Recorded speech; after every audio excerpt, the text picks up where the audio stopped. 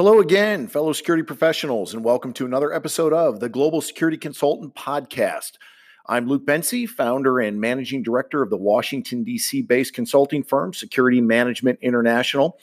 And today, I thought it'd be fun to give you a little insight into my early years and talk about how my football career translated into a professional career as a global security consultant. Moreover, I want to talk to you about the parallels that I see between the game of football and the global security consulting industry as a whole. Now, to clarify, for those of you listening outside of the United States, when I talk about football, I'm talking about the game of American football, not soccer, as we might call it here. This is not, FIFA World Cup football, nor will there be any case studies on Pele or Maradona, anything like that. And now my U.S. listeners actually may find that funny, but when I look at the analytics for our website and our podcast, we do have listeners from nearly 30 countries. So I want to ensure that all the grammatical terms are not lost in any kind of translation here. So with that simple caveat, let me now tell you a little bit about my younger years, something that I rarely do simply because I find it a bit embarrassing. However, today I think that I have some relevant examples that should resonate with our audience, particularly those Americans who are hungry for the NFL and college football seasons to begin. God help us if COVID cancels football season. I don't know what we do here in the United States. And I do want to mention this is being recorded on July 4th. So happy birthday to America as well. So anyway, let me get started. So just a little bit of history here with me. When I was 18 years old, I played high school football in Sarasota, Florida, the town that I recently moved back to now after 20 some years of being away. Played for the Riverview Rams. We had a good team back then that had gone to the 6A Florida State Championship 2 of the previous 3 years when I was playing. And 6A means that it's the largest size category of schools by enrollment. So we were the largest category of schools. And unfortunately, we lost both times we played in the championship game. But, being on a winning team did bring a lot of attention from college scouts to myself and my fellow teammates. At the time, I played quarterback, the quarterback position. I was 6'4". I had a strong arm, and I was a pretty good athlete. I also played basketball, and I ran the hurdles and track and high jumped. And I also went to the state finals in the decathlon. So I really enjoyed track back then, too. I was a lot thinner, a lot faster. But as a result of playing football, I was offered my share of Division I college scholarships. In fact, I was a Parade Magazine All-American my senior year in high school, and I was offered 107 full scholarship offers. Every day, I would literally receive dozens of cards and letters from top football programs in the mail. And in the evening, famous head coaches would call the house trying to woo me over the phone to get me to go to their school. It's surreal now to think back that, legends like Tom Osborne, Bobby Bowden, and Howard Schnellenberger actually called my house to want to talk to me. And, the key lesson that I learned from this experience back being a teenager in high school, which I apply to my professional life to this very day, is this. When you're on top, everybody wants you. Being courted for your skills is certainly very exciting. However, when you don't deliver, especially right out of the gate into the expectations that other people set for you, the party can come crashing down pretty quickly. Therefore, I never forget that you are only as good as your last performance. And past accolades or the awards that you've gotten in previous years mean nothing. And in the security consulting world, as in life, it's always, what have you done for me lately? So moving on with the story, I actually opted to accept a scholarship and play for the University of Florida, which was only a few hours up the road from my home then. And at the time, I went to go play for then new head coach, Steve Spurrier. Now, Spurrier would go on to be a Hall of Fame coach and have a legendary career, as most of you listening probably know. During my freshman year at UF, I was redshirted. which means I sat out the first year, which is very common in college sports in the United States. So I was redshirted, and I ran the scout team as a quarterback, the practice team, basically.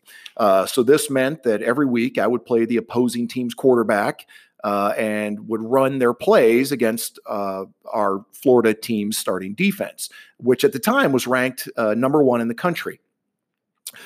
So during that year, we actually finished the season number 3 in the polls. We lost our final game to Notre Dame in the Sugar Bowl. And as we rolled into that next spring practice season, the coaches then couldn't figure out what to do with me as a player. We already had 7 other quarterbacks on the depth chart, and they had just signed future Heisman Trophy winner and legend at UF, a guy named Danny Werfel. So after I played 6 different positions during the annual spring game, including playing tight end, defensive back, running back, quarterback, I just made the decision that it was time to transfer out of Florida to a school that I would probably see more playing time. So I chose Michigan State, the same school where my dad had played basketball 30 years earlier. And at the time then, when I signed, I played for one of the toughest coaches ever, a guy named George Perlis. Now, Perlis, he was the defensive line coach for the NFL's famed Pittsburgh Steelers when they won their 4 Super Bowls during the 1970s. And he was instrumental in building what was known as the vaunted steel curtain defense back then. So in short, Perlis, he was a mean SOB. I mean, he was a tough guy. He preached toughness over everything else in the game. But despite his gruff exterior, Perlis did deep down have a true love for each of his players, but it certainly was a tough love.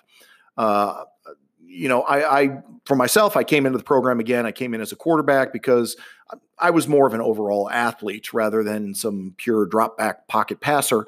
I ended up being more of a utility player on the team. I played both on offense and defense, which was rare. And I played on every one of the special teams. And if you know anything about football, special teams are pretty much the guys who run down the field full speed, colliding with other players on the opposition head first. So I did get my share of concussions. In particular, on one kickoff, I got knocked out cold for a few seconds. And when I woke up, I ran over to the opposing team's bench. It was a little embarrassing. But anyway, after a few mediocre seasons at MSU, Coach Perlis was fired. It was a real shame. He'd been an institution at the school, and he was always good to me, and I made sure that I played hard for him and my teammates. But the life lessons that I took away from my years under Coach Perlis was really this. You can't always be the star. Sometimes you have to sacrifice yourself and become the best role player in a system that you can be. In order for the overall team to be better off. And, the collective team is always more important than the individual star. And I'm so grateful that I was blessed to be part of a team at such a high level of competition. I know that people who go into the military or in law enforcement, they're also very fortunate to get the experience and the just understanding the importance of being part of something that's so much bigger than themselves. And honestly, I feel very sorry for people who've not been able to be part of a true team environment. I think the world would be a better place, and people would be much more able to understand others and people from other backgrounds if true teams were more prevalent in our society. But anyway, my final year, Coach Perlis had gotten fired. So my final year as a senior, Coach Nick Saban was hired to replace him. And if you aren't familiar with college football or you've been living under a rock for the past 20 years, Saban is currently the most successful coach in all of football. He's also the highest paid. He's won 6 national championships and may go down as the greatest coach ever. So I was fortunate enough to play for him during my senior year. It was actually his first year as a head coach. He had been successful as the defensive coordinator for Bill Belichick with the Cleveland Browns before Belichick went on to become the now famous coach with the New England Patriots. So anyway, bringing this back to business terms, Saban is most closely associated with his philosophy of having a process for everything, and I mean everything. From how to script your entire daily routine to how tall a player should be at his position or what his ideal weight to strength ratio should be. to even, things as trivial as what's the ideal shoe size for each player at their position. There's really this precision that everything that Coach Saban does. But before Saban became the guru of the process, he was simply a young coach who was trying to instill a winning mindset into a then average team, which we were. And I can distinctly remember him telling us the quote, "Mediocre people don't like high achievers, and high achievers don't like mediocre people." And I've carried this mantra with me throughout my professional career. And I can tell you, I hate being around people with mediocre mindsets. And by this, I mean people who do just the bare minimum to get by. I used to work in government, and man, let me tell you, there are some real bureaucrats out there who only do the absolute minimum required of them. They'll show up at 9:01 every morning and leave at 4:59 each afternoon. And in between, they just gossip, they BS, or they complain about their job. Now, don't get me wrong. I've met some of the most talented and extraordinary people in the government who could easily go into the private sector and succeed and sure make a heck of a lot more money. But because of patriotism and their need to serve their fellow man, they do public service. They really are America's true heroes, and I certainly commend them and will never disparage their sacrifices they make for the rest of us. Unfortunately, though, these people, they're a minority. There's not as many of them as you would kind of hope for. But anyway, getting back to football, one other thing that was instilled in me from Coach Saban was this: to never, ever say or think, "Poor me." There's no poor me's. I remember that distinctly. It was inherently forbidden to ever feel sorry for yourself, regardless of what your circumstances might be. We were informed from day one that life is tough and you reap what you sow. So, if life gives you lemons, screw making lemonade. You go plant a damn citrus orchard and set the price on the commodities market for your product there. That's how winners should be thinking. So the idea of self-pity and mediocre thinking, that was never tolerated. So you can kind of see it's no wonder where Saban is today. So I'm very grateful for those things being instilled to me by him and the coaching staff. So finally, when I graduated college, I got a tryout with the Atlanta Falcons. It was just for one day, but I think that one day was the highlight of my football career. And then after that, I went to a preseason training camp with an arena football team. Which that was a little silly, but I was doing that. And then my agent called me and said that a team in Europe, more specifically the country of Sweden, wanted me to come over and play quarterback. Now, I didn't know Sweden had football, or Europe really had football for that matter. And when I say the competition in Europe was bad, I think my high school team could have beaten some of the clubs over there. However, it was an opportunity for me to travel and experience new cultures. And to this day, it probably is the single best professional decision I've ever made. If I hadn't gone to Sweden, I never would have fallen in love with, the concept of travel, my love of history, and the overall excitement that I find with, international relations and geopolitical issues. That one crazy decision to go play American football for a team in Scandinavia has influenced everything else I've done in my life, particularly becoming a global security consultant who now runs his own firm and has clients on 6 continents.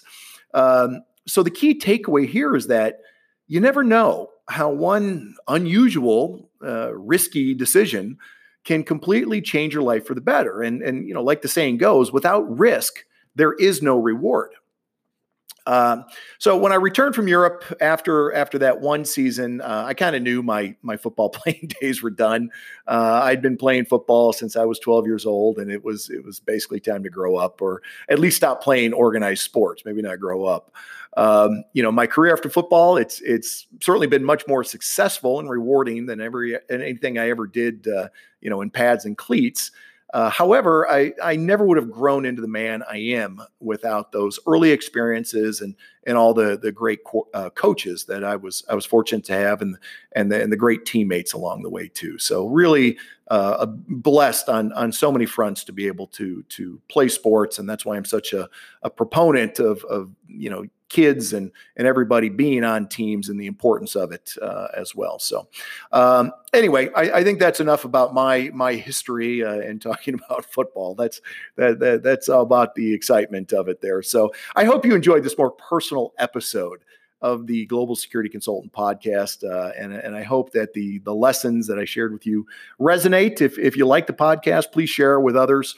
And I'd love to hear your story sometime. So, feel free. You can contact me through our SMI website. The contact page is on www.smiconsultancy.com. And again, thanks for listening.